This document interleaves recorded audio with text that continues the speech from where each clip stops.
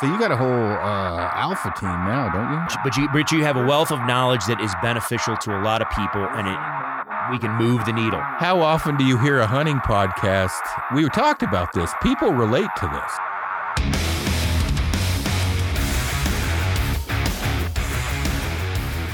Welcome to KafaruCast, everyone. I had a specific podcast I was going to do this morning, and I had to reschedule. So I actually posted something up on my my Instagram page, see if anybody wanted to hop on, kind of last minute. And Stuart Holmes is on the other end here. You were nice enough to volunteer, man. Thank you. No problem. You wanted the best. Well, they couldn't make it, so you get me.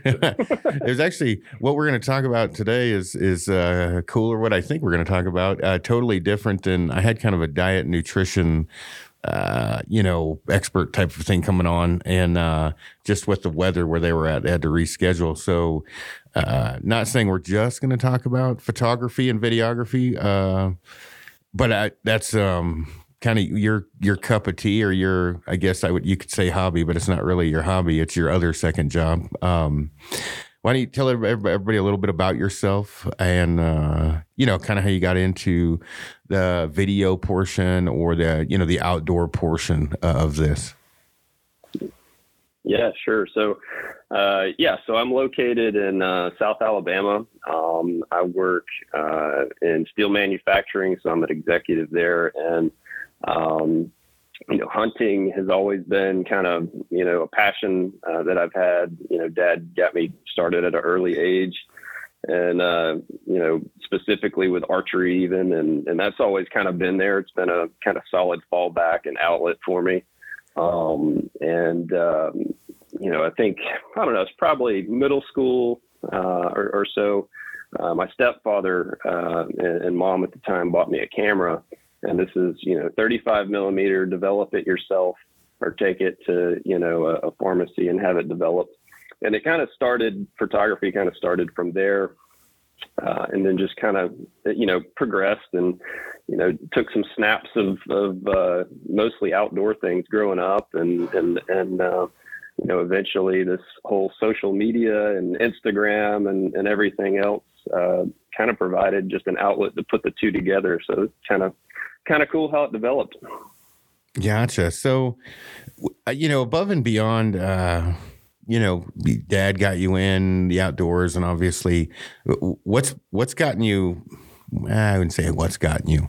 How hard was it to pick it up to get to where you're at now? And why don't you tell everybody where they can find you on social?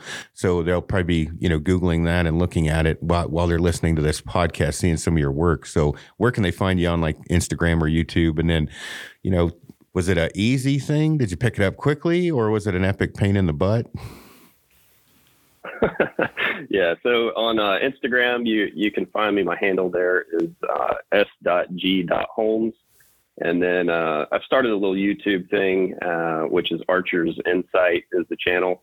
I think, photography, getting started on social I think really my goal was, just to kind of post some pictures and things like that of photography and look at others. But at the same time, it's social, right? So the goal was to, try to meet like-minded people, hunters, maybe exchange hunts, maybe exchange, down where we're at, offshore fishing or whatever. So that was kind of like my goal in terms of the outdoor social media platform. In terms of getting into it, I mean, I don't know if I've necessarily arrived or anything, but, I think the barrier to entry is pretty simple. I mean, you need a freaking camera and an internet connection and, a little bit of creativity and essentially you're there. But I think, in order to meet or grow, I think that has certainly been interesting and a lot harder than I expected. You hear about, algorithms and whatnot, but, I think kind of finding your niche or finding, your style is important. And it took me a while to kind of do that. Maybe it's still not final or I don't think it'll ever be final. It's ever developing, but yeah, I think, I've kind of, found my little niche, I think, so far. And, it's starting to get there, I guess you could say.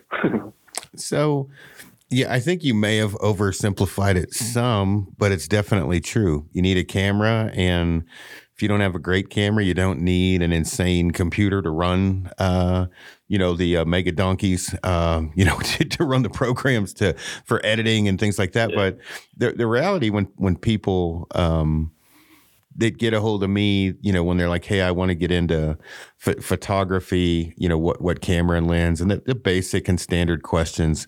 There's also the attitude that, you're going to need a computer and probably some editing software. I would suggest that, but you don't need anything crazy. What you really, in my opinion, what you really need to do is learn photography, or if you're going to be a video guy, learn the aspects of that. Meaning, if you're a photographer, learn what shutter speed is and your depth of field, your aperture, your ISO, white balance. You learn how to operate a camera, and then start to learn composing a photo. You can do that well before you can do that with your cell phone, but you can learn that quickly. And I think, the biggest difference, trying to explain to people it's not just the gear. The gear is a huge help, but you can buy the best camera in the world. If you're running it on auto all the time, while you'll still take some good photos, you really want to put some effort into learning, how to take a good photo and composing or video. What are your thoughts on some of that? Yeah, and I think that's first and foremost. And I guess, again, when growing up, so my stepfather that gave me the camera was an art teacher at a high school, and he had a photography club. And, again, this is going back to, you're developing film with, chemicals and in dark rooms. And, in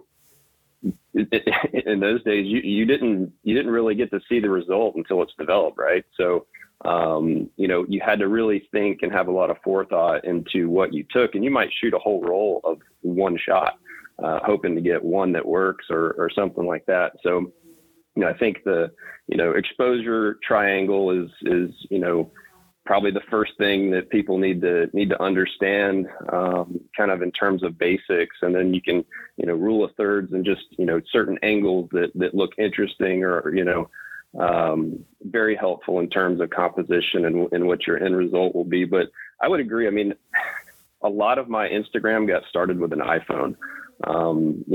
Certainly the latter part is with a nice camera and, some lenses and things like that. But, these phones, I mean, you can even, if you have Lightroom, for example, you download Lightroom to your phone, you can shoot like in manual mode and shoot raw images with your iPhone, with the Lightroom software. So you can do a lot with a phone. You don't, the equipment, as you said, is really kind of the next level, and certainly things that can refine and bring out, more data to edit. And then editing is probably the whole other, next further step from there. But yeah, I would agree. The basics are easy barrier to entry at this point. So what camera system are you using now? Yeah. So right now I do most of my shooting with a Sony A7 IV.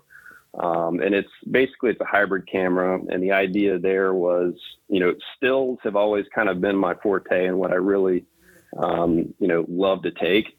But, a lot of things are going to video, so I think that the film aspect, the camera that had capability to do both was really what I was looking for. So I've got A7 IV, which I absolutely love. So that was one that Sony dropped not too long ago. And then most of my shots are using, I love, I think in terms of focal length, I love kind of wide. So 24 millimeter, 1.4 G Master lens is kind of my go-to lens for that camera. I do most of my shots in video with that lens.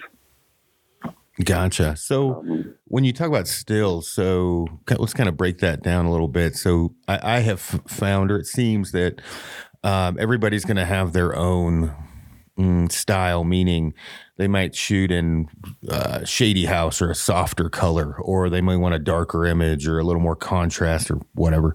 That people also, some are going to be a 7200 guy or a more wildlife photographer. Some might get into the macro photography, a little bit more closer up, bugs, things like that, flowers. And then some with the wide angle. That to me is kind of where I started, where I'm doing more camp shots or more, I don't say in your face, but up close and personal, type of shots. I've expanded a little bit, but with that, I would imagine it seems like that's just naturally what the specific person or photographer calls to them. Was that way for you then? Yeah, I think, I think people are naturally going to be, they like certain shots, kind of like you said, some people are, love macro. Some people, maybe love to reach out and touch somebody with a big zoom or wildlife. But I think, the style that, at least outdoor style, I think that kind of landscape photography is going to ring true with most. And again, that wide angle, you can capture a lot with it, but at the same time, with that lens, I'm even capable of getting up close, whether it's kind of zoomed in on photography or whatever, on a product or whatever, it's capable of doing that too. And I think, giving some certain dimensions of a shot or a post, like I might do something and start out wide and then do a carousel where it starts to kind of zoom in or focus on a particular part of the photo, whether it's, gear or whatever that I'm using. That's kind of my forte. Gotcha. So talk a little bit more about that I posted a photo the other day. I don't know where I was driving, South Dakota maybe, and snowstorm, and there was one tree left with all yellow leaves, and about caused an accident flying off the side of the road to whip a Yui and then, get in the road. But I had to get in this is obviously not professional, but I get in the highway to get the photo I wanted. I didn't caused an accident, but you would have thought I was about to shit my pants or something, right, when I was getting off the side of the road. So, there are certain, photos to me that I see that others may not. And it's the same way. I've been with other photographers that have taken a picture. I'm like, man, why didn't I catch that? And those photos are generally what I've talked about this many times on podcasts or seminars.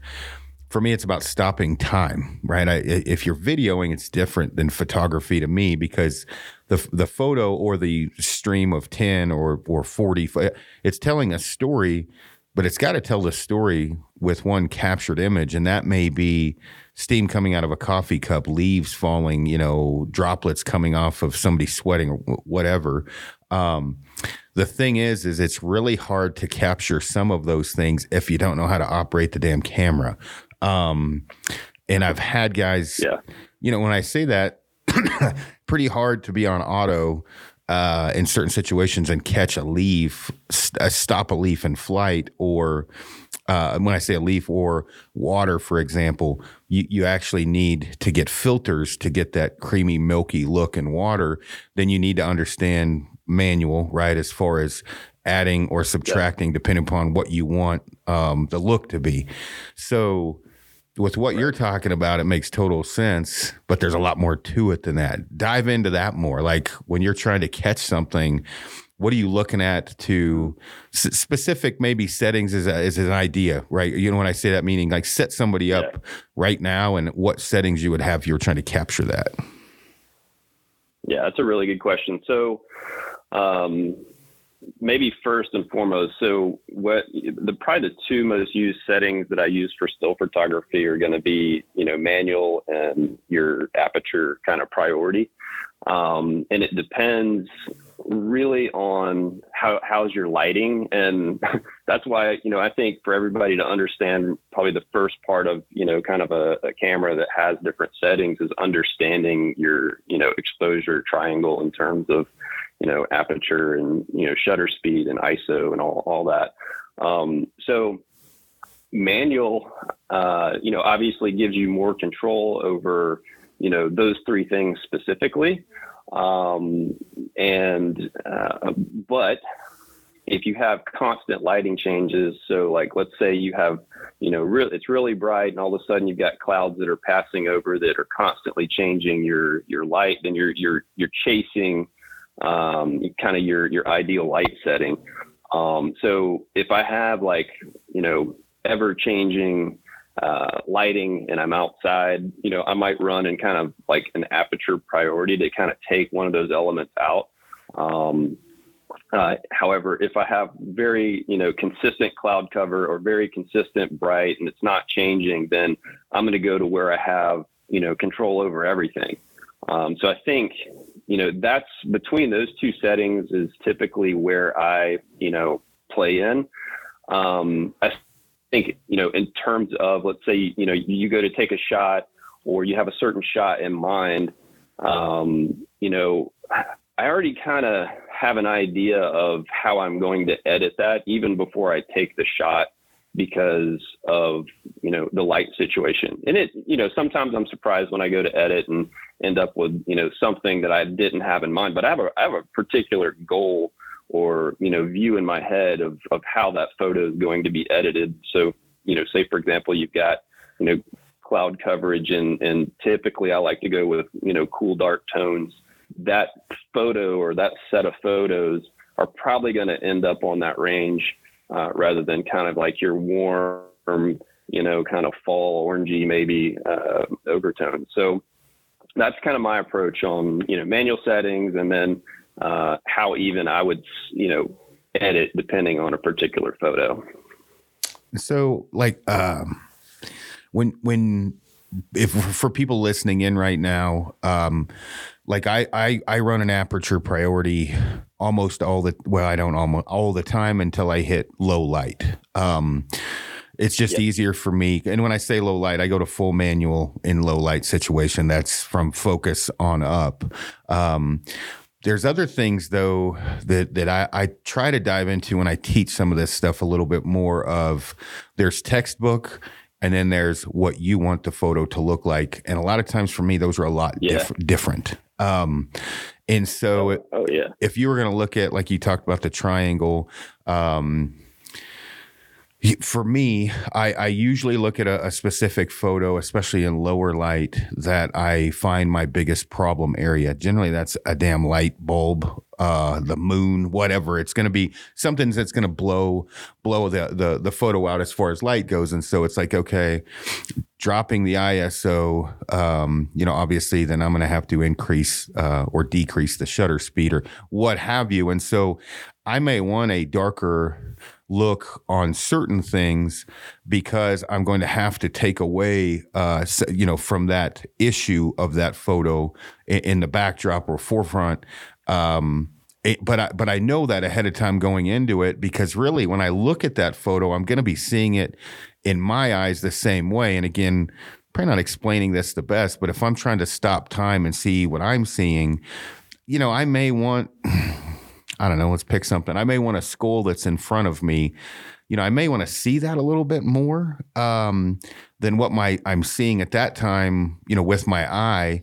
But I can't just dive in and go full auto, or I can't go in there and I'm going to need to figure out off the settings of my camera to get that perfect space and place and time to show people. And when I do that, I don't knock those ones out of the park in a one and done. In a cloudy day, I'm the best photographer ever.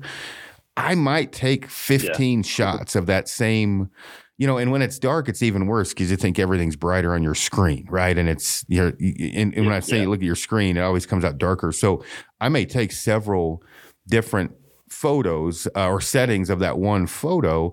I can tweak some of it in Lightroom. But again, on my first photo, I have a really good idea of where I need to at least start with. And with what you're talking about, as you get into lower light, I think that's where some of the book gets thrown out the window. There's definite things that you have to follow the textbook rules.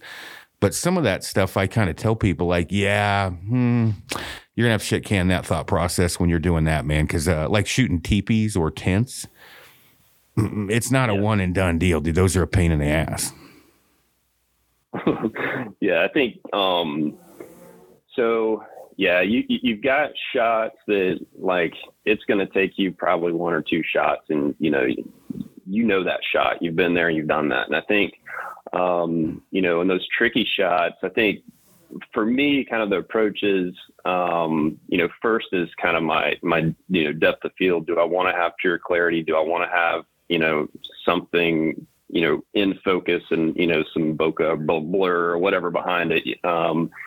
So, once I have that figured out, then your other two elements are things you kind of have to play with.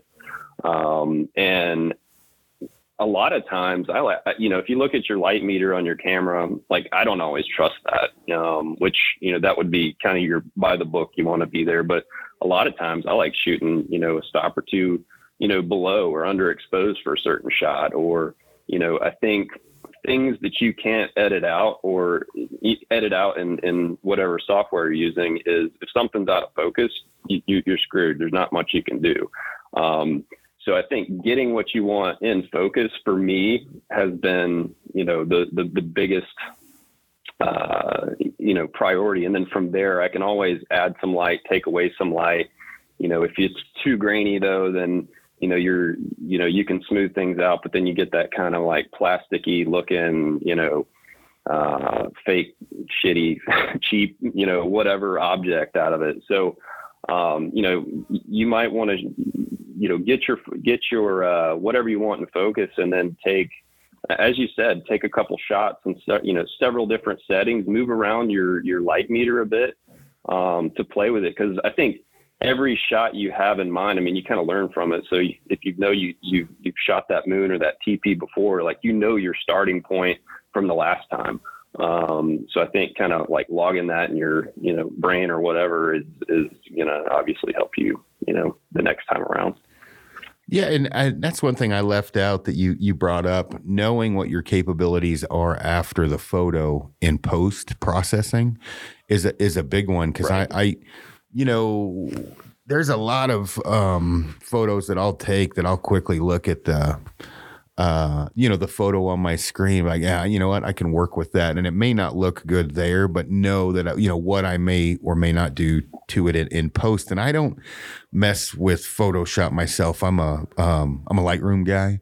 And I don't do a lot of the multi-photo overlays. I do see different photography pages where, it's however many photos overlapped or, I'm not into that. I just never had I guess if that was a love I had, I would go, balls deep into that, learning how to do that.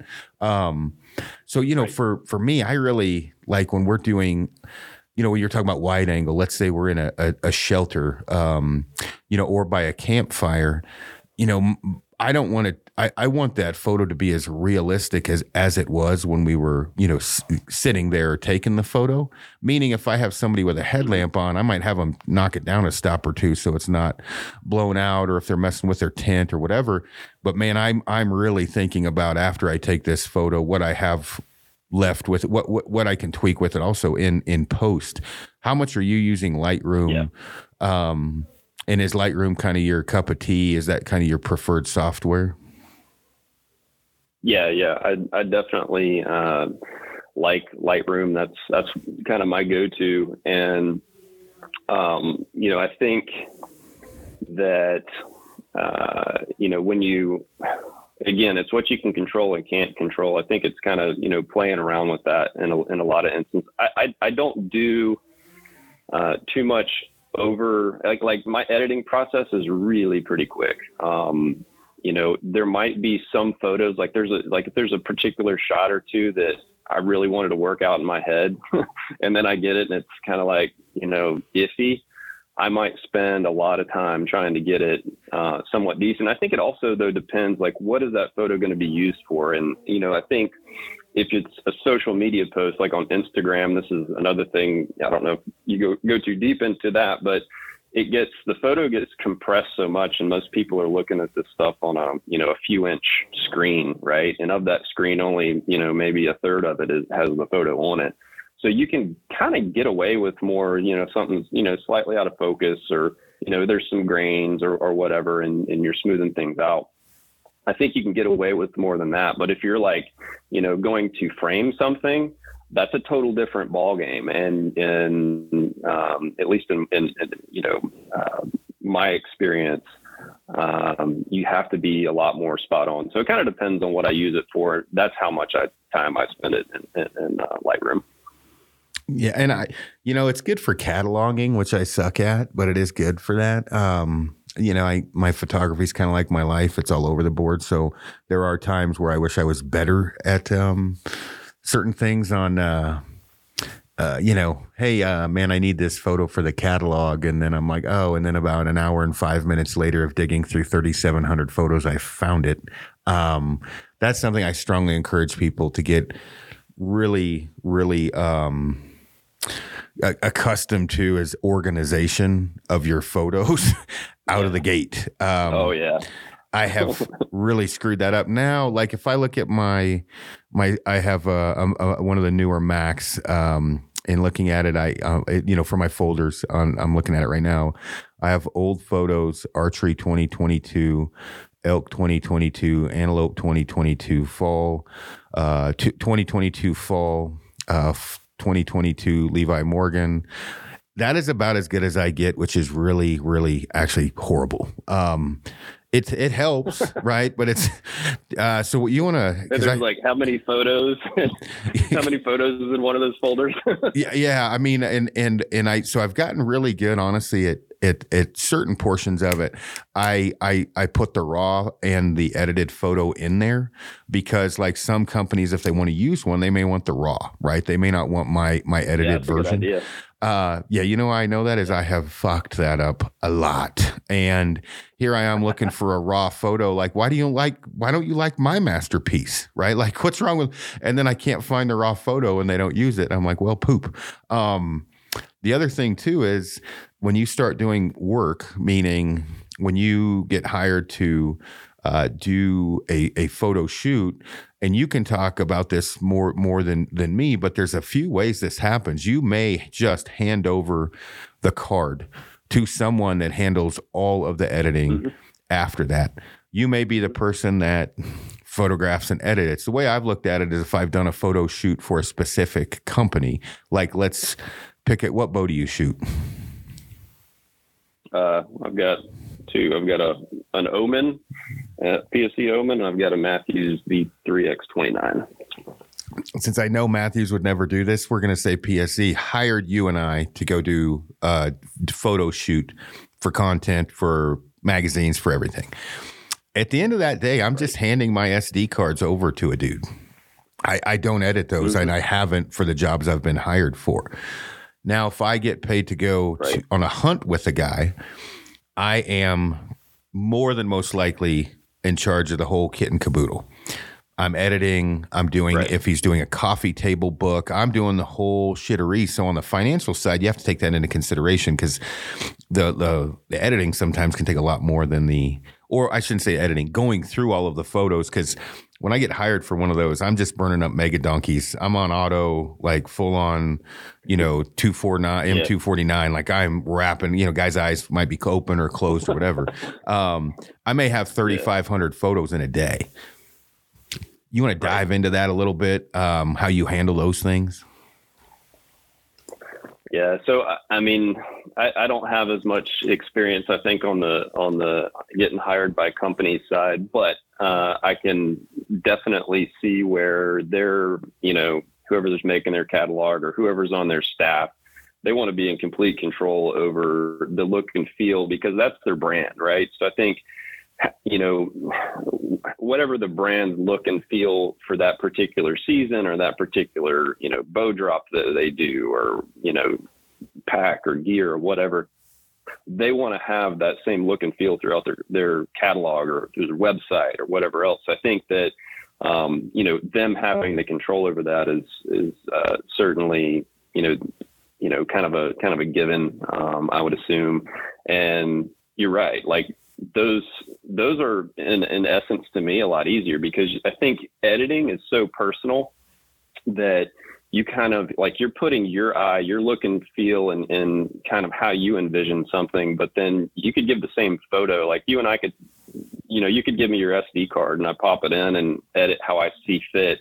And then you look at it and go, well, that's not really what I was going for. I mean, you and I have a different view probably on something. And I think, whereas someone's paying for a photo shoot, they're kind of trusting you, because in a lot of cases, they just want to have some badass photos at the end of the day, right? They're not going for a look and feel or brand image or anything. They like you said, they want to have some badass photos, awesome memories. But it's gonna take a ton more time, especially when you're talking about a hunting trip. I can't imagine, you're going through, okay, every single photo, what's in focus, what's out of focus.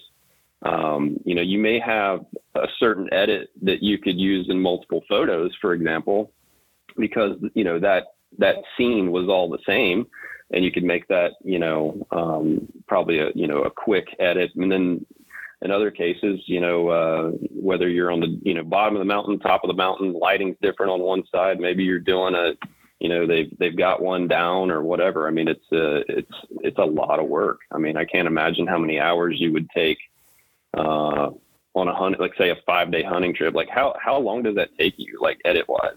A day. And it's a good day, meaning I may start out in the morning, edit for a while, go work out, answer some emails, edit for a while, answer some more messages, edit, whatever, your normal day is.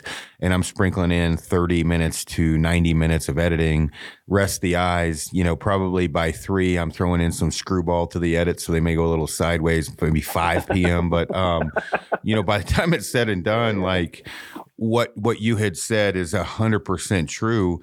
If you're doing it what I consider the right way, it is a 24-hour job other than when you're sleeping. And even in that case, you may want to get some photos where the whole camp's sleeping. And so the lighting situation, since it's not that you're not in an environment that is very, you're not in a controlled environment or a controlled lighting environment, each edit throughout the course of the day and each day is different. One may be blasted out with sun. One may be super cloudy. One of those days may have a lot of rain involved in it, which doesn't necessarily any much different than when it's cloudy. But I can tell you the photos are going to be probably different than they were, because you're also worried about your camera gear to a certain degree, and you're trying to get a different look. Anytime it's raining for me, or the conditions go to shit, that's when I get the camera out, because one, I'm going to get the misery on someone's face. That's important. The other one too, if you're building a fire, you got to have that fire in there. If you're, the rain dripping, like a lot of times what I'll try to do in that environment is, I kind of have a mini tripod. I'll get the camera up, and where I see, water dripping off, that may be 100 shot scenario, 100 photo scenario, even though I got water dripping on every one, because people are moving around the camp and I might have them stop. The fire may have more or less wood on it if I'm trying to get something in front or behind that, or drying clothes and I'm trying to get the steam coming off of them. So if you're doing it right, it's an epic royal pain in the dick. It when I say right, if you're really looking for what that true one photo that captured time, you're going to capture an entire 12-hour day of your own time trying to get the best, let's say 150 photos out of 15 to 2,500. And that's on the low end. Like, right. I've done a few of them where I looked back and I'm like, did I really need to hit the shutter button that much? Jesus, like, good Lord. You can just hear the Mac go as it's loading up the photo. Oh, shit. Yeah, no, absolutely. The organization aspect to that. I mean, I'm a nerd accountant by trade. And, so my file structure is pretty OCD. So for everything, typically I order folders by numerical order and, organize, like you said, you've got your, raws or, pre-edits, post-edits, and then if I, say I'm on a trip or something like that. So I was in South Dakota, also around the same time you were, actually not too far from you, and had, like by day. And then if there's certain events, I might organize even like by event. and it's all numbered. So I'm not like searching and looking for files. Gotcha. But that's the nerd in me. Yeah. Well, I mean, you know, when you look at it, I would say err to the side of the nerd of this, because I can tell you on the other side, it sucks when you're digging for photos. But so, some of the other questions that I have gotten, you know, where I used to be way more into the gadget side of this, now I'm a pretty meat and potatoes guy. Like I head into the field, whether it's a little bit different if I'm just photoing for me or content for the company or whatever, compared to I don't have a weapon. The weapon goes, the 7200 is probably coming with me. The weapon's with me, that 7200 is probably staying at home. I don't want to pack it. And I'm just going to get different photos. So with that though, I'm shooting a Canon R5 or an R3. I'm a big, I like a wider angle lens. So whether that be a 16 to, I guess now it's a 15 to 35 on that RF, or even going down even lower, even sometimes a fisheye lens. Need that. Probably going to need a 50, or, you know, if you're looking at the Trinity or whatever, the 24 to 70. But I'm not really going over a 24 to 70 or 24 to 105. And sometimes I'll just bring one lens. Now, when people ask with that, like as far as bringing that in, I only the only filter I bring is the one to protect my, it's just to technically protect for me, my camera lens. I'm not bringing any filters, whether it's like a 3, 5, 7 stop filter. I'm not bringing any of that. I have a tripod that's very basic. I don't use a battery grip, with the R5 and 3, the battery's actually, you're looking at 1,000 photos per battery or whatever it is. So I don't worry too much about that. And I'll bring a shutter release or an app on my phone. And that is it, other than a cleaning kit. I don't really bring a lot of stuff. Man, I've been on photo shoots with guys where I'm like, Jesus Christ on his throne. You're going to carry all that? And I'm just more of a simplistic guy. Are you simple, complex, or kind of in the middle? No, I'm super simple. I've been down the road of packing too much shit and a bow and all that. And as you said, like if I'm hunting and trying to take some shots and stuff like that, like in that case I've got another camera. I've got basically the Sony crop sensor, like a A6500, and it's just smaller, it's compact. And most of the time, if I'm doing that, I'm taking stills, I'm not doing video. And I'm running 24 to 105 one lens.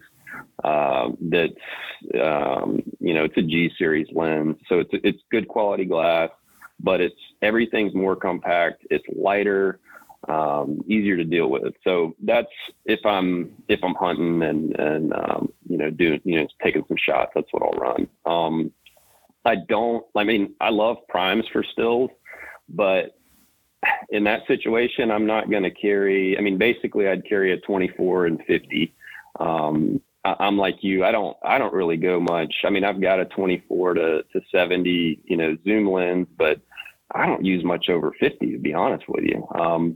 And if I've got my A7 IV, kind of a similar situation. A 24 to 105 does a lot, but even then, like I could get away. There's, even I think it's a 17 to that I can't remember, but it's another wide angle kind of zoom lens that you can run that I like. And then on that camera, you can go into crop sensor mode. So like say, you need to get out and have more reach. I can hit a button and go to, it's basically, I think the conversion's like 1.5, like whatever your focal length is times 1.5, like I can get out a little bit more. So I could take a 24 millimeter and basically, turn it into something a bit more if I needed to. Yeah, you don't get all the data because you're using part of the sensor. But again, if you're compressing something and you're putting it on a post for social media, it's not a problem. And in a lot of cases, even if you're, taking something, for somebody, it's not a big deal either. So I'm simplistic. I don't like carrying a bunch of junk. And honestly, like my biggest gripe is something to carry my camera gear with my hunting gear that makes it easy. I mean, it's like the most awkward, thing to carry around, especially if you're hunting. So I'm simple. Yeah. So why we get on that one, and I think people are let down, almost like seeing maybe some of my clothing packing lists for when I'm going on a backpack hunt, because I'm like, well, I got my underwear, and so I don't bring that much shit. Yep. Hey, what are you using to carry on a backpack hunt? Put your camera in, and I'm like, my sweater. I don't. I have a little waterproof ape case thing that's not very heavy. I'll bring that sometimes, but when I go in, I truly like with my camera lens. So usually I'll have my camera on me when I'm hiking in, and I say on me like I got a Peak design camera strap or whatever. And then I've got one extra lens, and that's generally wrapped up in my puffy jacket, stuffed in my pack, because I'm already sucking hind titty on the way in to begin with, because I got, 24 pounds of food or whatever. So especially if I got to bring a spotter as well. So, and then my cleaning kit, I have these 2-part wipes, one wet wipe, one dry wipe I bring. I've got a little rubberized sticky thing that I kind of can roll and get debris off of. I've got a hurricane wind blower. I guess that's it. I don't really have much other than that. You got to kind of be willing to fry your camera too at times. I'm not saying try to break it, but if you put it away anytime danger lurks, you're going to miss some of the most epic shots you could possibly have. If you're poor, I get it. When I say poor, you lose that, you're going to get a divorce because you spent all the money you saved up on a camera. I understand that. But, when we go to do river crossings, that thing's coming out. Right now, I may not photo myself crossing that bastard, but I may get out on the log in the middle, sit down and, do that leading line where I've got the camera right on the log so I can see somebody shitting their pants, their face as they're trying to cross. I think you need those shots to me. No, 100%. I totally agree, man. I totally agree. Now I'm not quite, throw my, $1,500 lens in a tube sock, but but I could see the simplicity in it for sure. Well, and I think when I say that, like, I don't, if I have it in a fleece or a puffy jacket, that is as protective as any lightweight lens protection I found. And that's kind of where I'm like, so I've got a neoprene wrap that, you know what I mean, that I paid for to hold this, or some kind of one of the, protective socks or whatever. And then I'm like, or I've got, that's what I've got. Yeah, those are good. When I go super Spartan, I'm like, you know what? That puffy jacket's almost as padded. Yep, that fucker's staying home. Bring the puffy, wrapping it in that. But you do have to probably waterproof too. Well, the other thing they have to worry about is, I'm cold, and you go to rip out the puffy and the lens is in there. I've done that a time or two. Like, you got to remember there's actually a lens in the puffy before you go to put it on. Yeah, that wouldn't go over too well. I wouldn't want to tell my wife I'd busted up a lens. Yeah. Have you fried cameras yet or anything? Have you had any issues? So I had one of my first crop sensor cameras was an A6000, and that freaking little camera, I mean, we did some shit with that camera. And so at that time I was like big into, some endurance sports and stuff like that. And I'd go, triathlon type stuff and go cycling and swimming and whatever else. And a lot of times we go cycling or whatever with a group of guys, and I'd throw it in my jersey pocket, and it would get, all the sweat. I mean, you've been to Alabama, you've shot down here, you know how humid, nasty it is, right? Oh yeah. It's horrible. And, so eventually over time, I think that I sweated that fucker to death. I think it basically, sweat got in it and corroded and freaking killed it. So that was the only camera that I've ever done that with. And then from there I got a little smarter and decided to protect it a bit more, like maybe wrap it with something, a barrier of something that will, help it breathe a bit. But, while we're bringing that up, like some of the issues with the elements, snow doesn't worry me at all, because it's cold and wet and frozen, right? And so that one's not as big of a deal, and humidity is not a big deal when you're out in the elements with snow. when you get in your tent, you're almost better. And I've argued this with people before. If it's extremely humid in your tent or heated shelter, I'll actually wrap my camera, pull the battery out to save battery life, and put it at the very minimum in my vestibule to get it away from the condensation, as well as have the lens in the morning ready to go for the temperatures I'm heading into outside. If I bring it in, it's warm from the inside, I go outside, I immediately have frost and fog. You really need to pay attention to that. And again, I've had a lot better luck even leaving it outside in a waterproof container so I don't get the condensation from inside my shelter. Yeah, that's a good idea. I think the temperature changes from, especially if you've got like a wooden stove or something in a canvas tent. It's a lot freaking warmer in there than it is outside. You're dealing, as soon as you get up, you're dealing with, your lenses fogging and all that. I think down here, like I've done some photography on some boats and stuff, like doing some offshore stuff. Saltwater's a bitch. That's all I'll say. I don't think I'll be bringing a really nice camera on a saltwater adventure unless it's fully freaking protected. And it's, it doesn't even have to come into contact with saltwater itself, but I think even the humidity carries like, a certain percentage of salinity that will definitely jack your shit up. Yeah, I haven't had been lucky enough to mess with, a little bit, but not at that level around the, with the salt water. The one thing I would say, little bit off the subject of this is I strongly encourage people to, with a rifle, for example, when you're going in to where you might be jump shooting or have a close up offhand shot. For me, I'm not a big safety guy, so I put one upstairs, but I leave the bolt up. So that's my safety. I have to take my hand off where the safety is and drop the bolt, or even if it's a client, because then I know they can't blast my fucking eardrums out. They have to drop the bolt and I know to back off. But we're dialing that scope back so we have the widest field of view. We're prepping for the situation that is coming at our forefront, at our right up front. The camera is no fucking different, and I see people screw that up all the time.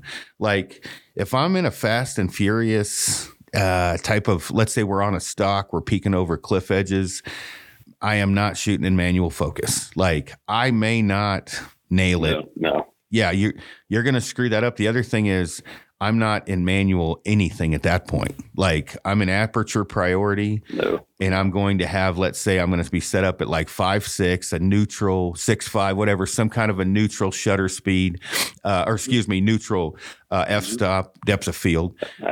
Aperture, thank you. And I'm going to just let her rip there and have ISO on auto because man, like let's say a deer pops up and looks at you and you're over there fidgeting around.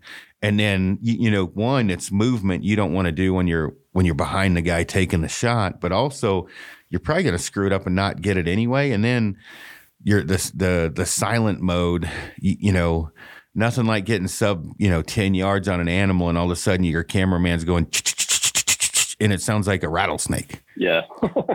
So different things kind of think about. Yeah, I think that's pretty good. I've not been, with somebody in that situation, but I've been in situations where I didn't really like think ahead, which is not normal for me. Usually I'm a couple steps ahead. But I think, going to auto, like if you talk to, I don't know, whatever the popular opinion is, like going to auto for a photographer just like sounds like you just committed a sin or something. But hell yeah, man. And in a situation like that, I would, I'd be in auto and I'd have my freaking shutter speed, especially if it's going to be something quick happening, and try not to blur. That'd be the only thing I'd think about. Which I guess, in auto, it's kind of going to try to correct for as much as that as possible, but I'd have my shutter speed as fast as possible to make sure it doesn't blur. And then I'd, I'd hold that freaking, hold the trigger down and let her eat. Yeah. And with that shutter speed, the one thing that I encourage is at least 500s. You need to be at least at that speed or above. If you're going to try to get arrows in flight, clarity of animals moving, Anything above that is a bonus. So when you're looking at low light, you're probably fucked. You're not going to get that, or at least I haven't had the best luck of just, but on a cloudy day where I can be at 500ths to 1,000ths, man, I'm probably going to look like the best photographer in the world. I love cloudy days. It makes me so much better. No harsh lighting, no edges. Yeah. Me too. That's my favorite. So, a lot of the stuff I do is like, I'll wait for, like, if I'm not doing, something, for somebody and I have a choice, like I'm going to wait for good weather to go take some shots or whatever else. Cause it's, I already know, like I said before, like I know how that's going to turn out for the most part. I know the edit that will come, and it's like a, 30-second ordeal, and I've got exactly what I wanted. Well, like yesterday, our photographer, it's David D. Austin. Wait, he does more than that, but we had to fade. We have a wind jacket coming out, and it is like 7 degrees, blasting sun, and white as shit. Literally the worst possible scenario I hate that. You got to tweak some of your settings because of your metering gets a little bit thrown off, or your exposure value, whatever. And so but he's a rock star, right? So he's good at it. But like, we're trying to get, like, we're pivoting the shot. We're faking it anyway, right? Because I just want to show people how it looks, how the fit and everything. But, I'm shooting a bow, pulling arrows, but we're having to he's having to pivot multiple different angles just because of this, how harsh the freaking lighting is. And, it's like photographing a late season goat hunt. Just hand me a bottle of scotch and a handgun, because that's going to suck. Because 1, you're freezing. Yeah. 2, you're going to probably smoke your camera. 3, everything's white and you're hunting a white animal. Yay. I mean, those are hard. Yeah, no doubt. I mean, but, the silver lining to maybe not quite that situation, but, and this kind of even goes back to the lenses, not to backtrack any, but you have to use your freaking brain a bit more, and you have to, start to think all right, can I use a shadow, or can I, if this angle, is the sunlight less harsh from this angle, or, even, back to lenses of focal length. I think, sometimes shooting in primes, for example, will make you get more creative, and kind of it challenges you a bit more to figure it out. I mean, some of those blown out situations, I think you're just kind of fucked, but I think you become a better photographer, given some challenges. Certainly there's a limit to it, but, I kind of I like those difficult situations sometimes. Yeah. And I think the difficult situations, one man's shit's another man's gold. There's certain difficult situations that I love. Cold weather is definitely never. I have rain-ons. I lose the fingering in my fingers. They turn purple, then white. Yeah. I can't feel the buttons. Those are rough ones for me. Like when you say a difficult situation, like, hey, we're hiking in 12 miles. So, oh yeah, I'm gonna get all you guys suffering on that one. Like when you're hunched over and sweat's coming off your face. Yep, I'm gonna be right in front of you, going, snapping photos. You know what? If we're going in the cold, you're going to be doing that to me. Because it's just, there's certain things that I know I'm not going to be as good as someone else. And cold weather is one of them. But when you photographing in Alabama, the humidity's bad, but actually the photography portion of it, other than the humidity maybe crushing your system, or, jacking with your sensor, or maybe getting some, funk on that thing, and then obviously fogging up your lenses. But Alabama's a pretty place. Like there's, not all parts of it, but man, some of the plantation looking, some of the houses, what you look at for, what I envision is awesome trees to photograph. Obviously the bark on alligator bark. And what's that? Yeah, moss, we still have the natural moss hanging from the old oaks and stuff. It's beautiful. Yeah. Oh yeah, for sure. But you also, when you I bring a fisheye, a extremely wide angle anytime I go to Alabama. And I've purchased lenses just for that, to get those trees and that moss. You know, and the tree stand shots. I mean, let's face it, you don't have a lot of platform to be hanging off of to get great photos from a tree stand. So, you know, I'll use a wide angle a lot from a tree stand where I may get it on a camera arm, set it up to where you can see me messing with the pack or, you know what I mean, hanging up the bow. You're going to have like a 12 millimeter for me with low edge to edge distortion, not a fisheye, but low edge to edge distortion. That's like a perfect tree stand lens for me if you're not trying to film the hunt.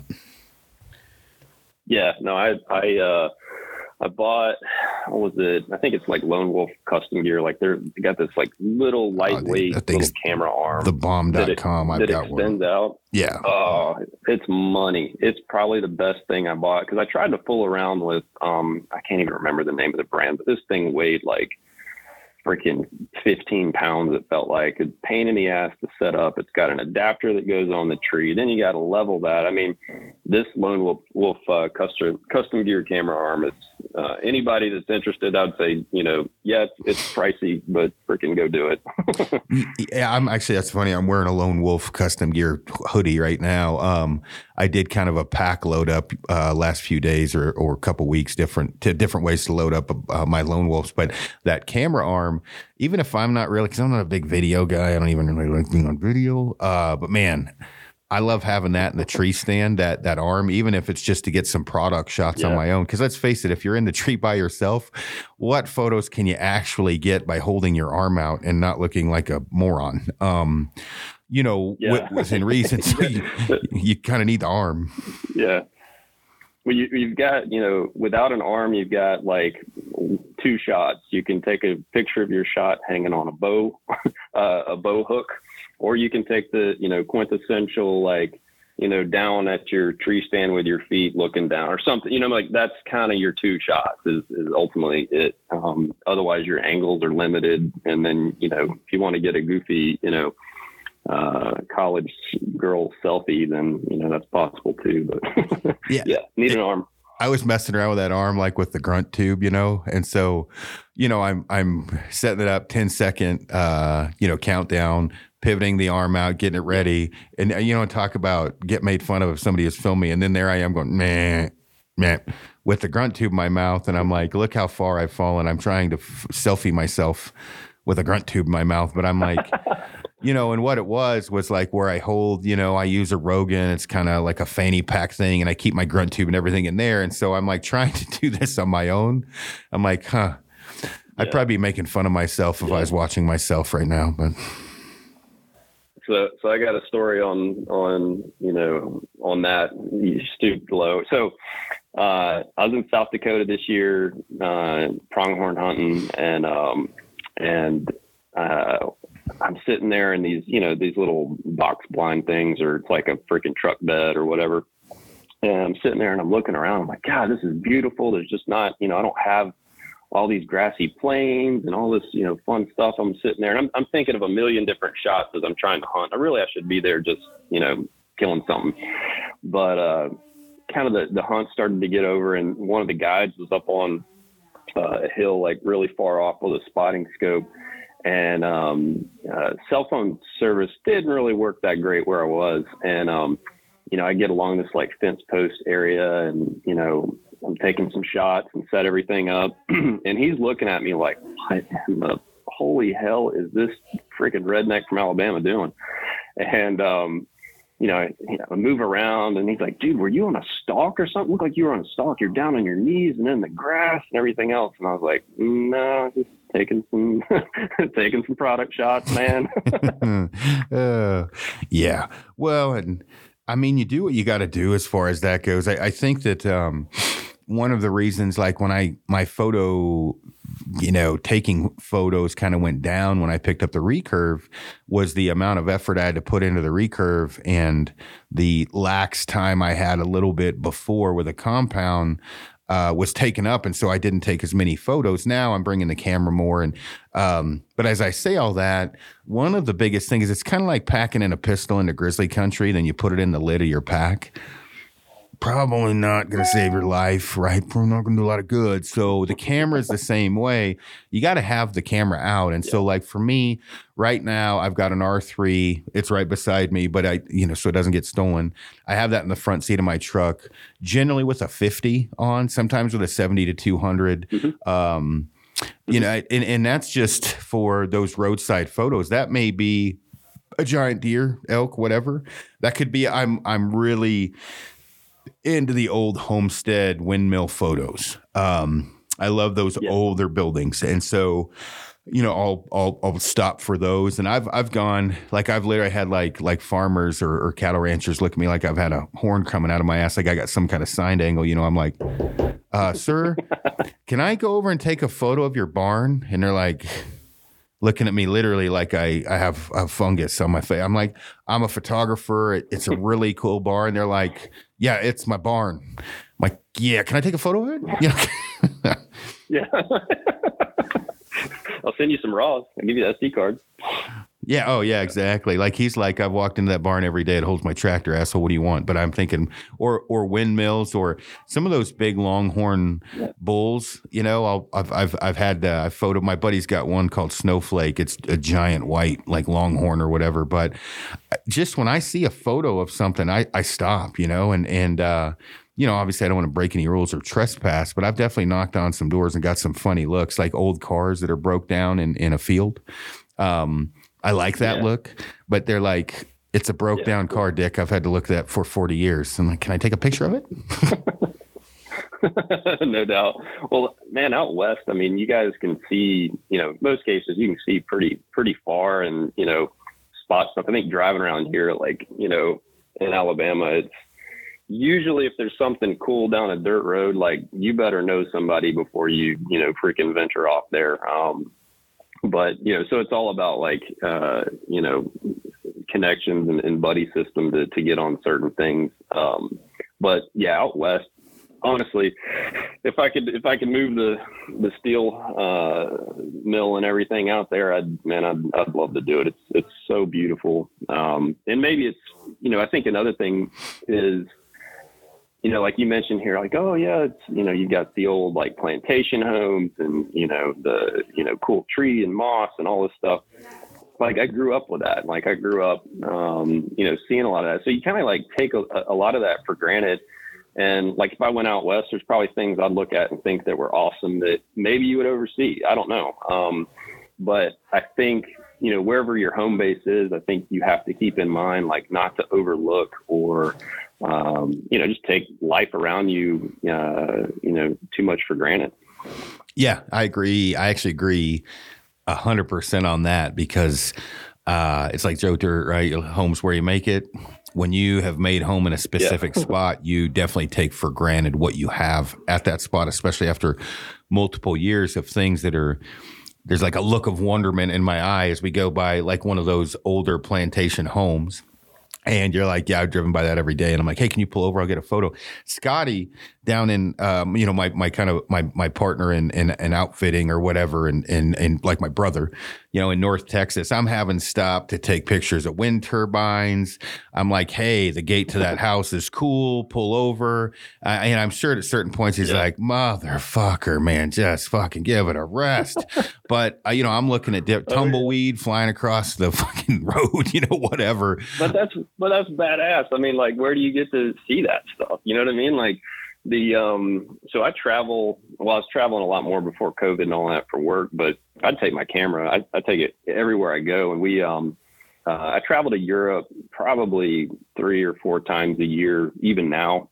And the last trip we had this, like a management meeting and all these people from different countries and all that. And they're, you're stuck in a, workshop or something or offices. And I'm like dying to get outside because like we're in northern Finland, like way up around the Arctic Circle. And I'm just, looking at so much cool stuff.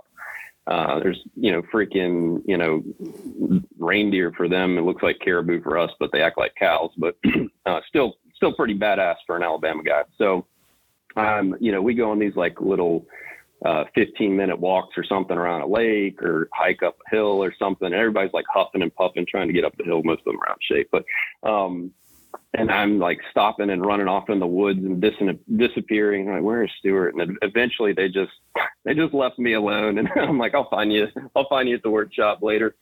I'm sure it gets on people's nerves, but I don't care. I go for it. Yeah, I think both Scotty and Ryan Rotier, as well as my wife, if they could count how many times I've literally laid in the center line on a straight stretch with them 100 yards ahead screaming, get out of the road, when I'm trying to take, whether it's a lightning storm, the sun going down, some kind of a car, like a car getting, on a rolling hill, getting cars coming towards me with, maybe a refinery in the background. Like, again, stopping time. Yeah. Is a dangerous hobby at times when you're dumb enough to lay in the road. But man, I love those road photos, especially sometimes I'll get that 1-2 crazy compression, low depth of field, where right in front of me, that first yellow line is crystal clear, like crisp. And then it's kind of obviously blurred background, but I'm sure people are looking at me like the local farmer. What's this fucking guy doing laying in the road, Well, so South Dakota, I've been there before, but I've never hunted there until this year. And like, we're in around the Buffalo area, and the going through some of like the Badlands. I guess there's a couple ways to get there from. I think I flew into, was it Rapid City or Rapid Falls, whatever that airport is. And so like going up there, like, you can go through the Badlands or parts of it, and there's like long stretches of roads where you got these like crazy land formations. I mean, how badass is that? They're just driving by it, take it for granted, type of thing. I'm with you. I think it's awesome. The other day when I was heading out to longer drive to Scotty, so it's 14 hours. So I left at like 3 a.m, and the town Sinclair on the way to where we're at in Wyoming. It's basically a refinery, and is whatever you look at it as refineries and oil and gas. On that cloudy-ish morning with all of those stacks pumping smoke out of them, and the lighting in that refinery, that was. I didn't have time to stop. I say that I should have stopped. That would have been one of the coolest photos in my mind's eye when I'm looking at it. So to a point, I'm going to drive back down there 2.5 hours and take that photo and hopefully mimic that look. Now, people have driven by that refinery 1.5 million times and probably never thought, man, that would make an amazing photo because it's a fucking refinery. But to me, I'm like, okay, that definitely stops time. The lighting is amazing. All the lights in the refinery, like... We'll see. I guess if you see a refinery photo, you'll know what I'm talking about in the next few weeks. I'll be taking it, and it's -5 over there. Yeah, I've seen some of the stuff out there. I guess that's, what is it, top of Texas, or top? What's the place you go to in Texas? Well, the property or whatever we have is down in Van Horn for Aoudad and things like that, and then the property that we hunt on for whitetail is up north, more towards like Amarillo or east of Amarillo. Oh, okay, yeah, the Aoudad stuff, all those rocks and all that. I didn't, I've driven through Texas and not really paid attention to some of that, but I don't think I've ever been out there. But man, that is really, really cool areas. Some of the shots that you guys get out there is pretty badass. Yeah. I need to do that sometime for sure. Yeah, you'd like it. But well, man, before I keep you on any longer, I should probably get back to work here myself. But I appreciate you hopping on the podcast. And can you let everybody know where they can kind of check out your work again? Yeah, dude, anytime. So Instagram again is my handle on there is s.g.holmes. I got a little YouTube thing going on there at Archer's Insight, and DM me, whatever. I'm pretty open. You can ask Aaron. I'm pretty much game for just about anything if I can work it into my calendar. Well, cool. Well, right on, man. Thank you so much again for hopping on, and I look forward to talking to you soon. Yeah, man, my pleasure. Thanks.